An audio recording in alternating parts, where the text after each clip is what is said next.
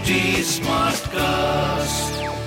You're listening to a Hindustan Times production brought to you by HT Smartcast.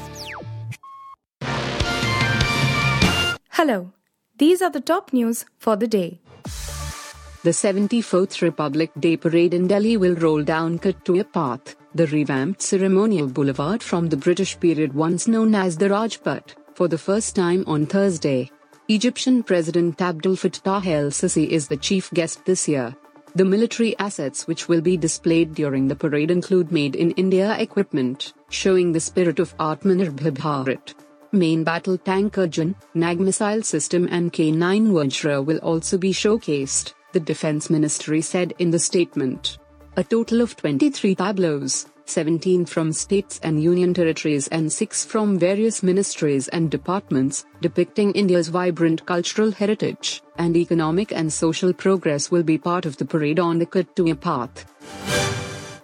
Samajwadi Party founder Mulayam Singh Yadav, famed Indian architect Balkrishna Doshi and Indian pediatrician Dilip Mahal NRBs were honoured with the second highest civilian award Padma Vibhushan posthumously along with 3 other recipients on Wednesday, the eve of the 74th Republic Day.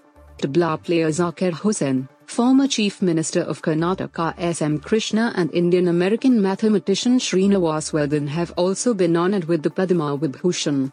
There are 106 names on the list of Padma awardees this year, including 3 duo cases. Facebook parent Meta said on Wednesday it will restore former President Donald Trump's personal account in the coming weeks, ending a 2-year suspension it imposed in the wake of the January 6 insurrection. The company said in a blog post it is adding new guardrails to ensure there are no repeat offenders who violate its rules, even if they are political candidates or world leaders. Facebook suspended Trump on January 7, 2021, for praising people engaged in violent acts at the Capitol a day earlier. But the company had resisted earlier calls, including from its own employees, to remove Trump's account. Novak Djokovic is 2 wins away from a 22nd Grand Slam crown after bulldozing into the Australian Open semi-finals on Wednesday, while Aryna Sabalenka was equally impressive in reaching the women's last 4. Serbia's Djokovic delivered a masterclass to crush Russian 5th seed Andrei Rublev 6-1, 6-2, 6-4 on Rod Laver Arena and set up a meeting with Tommy Paul for a place in Sunday's final.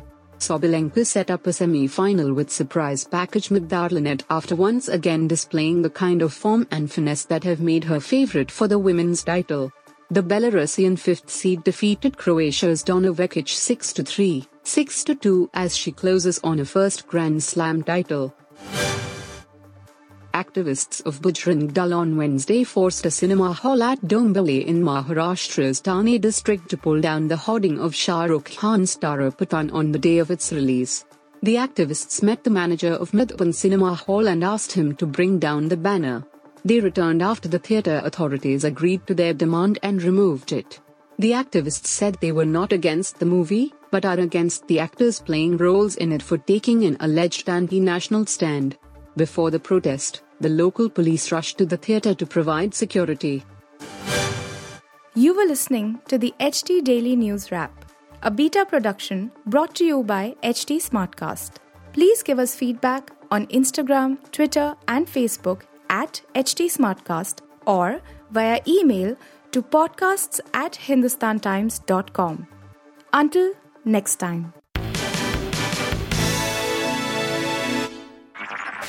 This was a Hindustan Times production brought to you by HT Smartcast. HT Smartcast.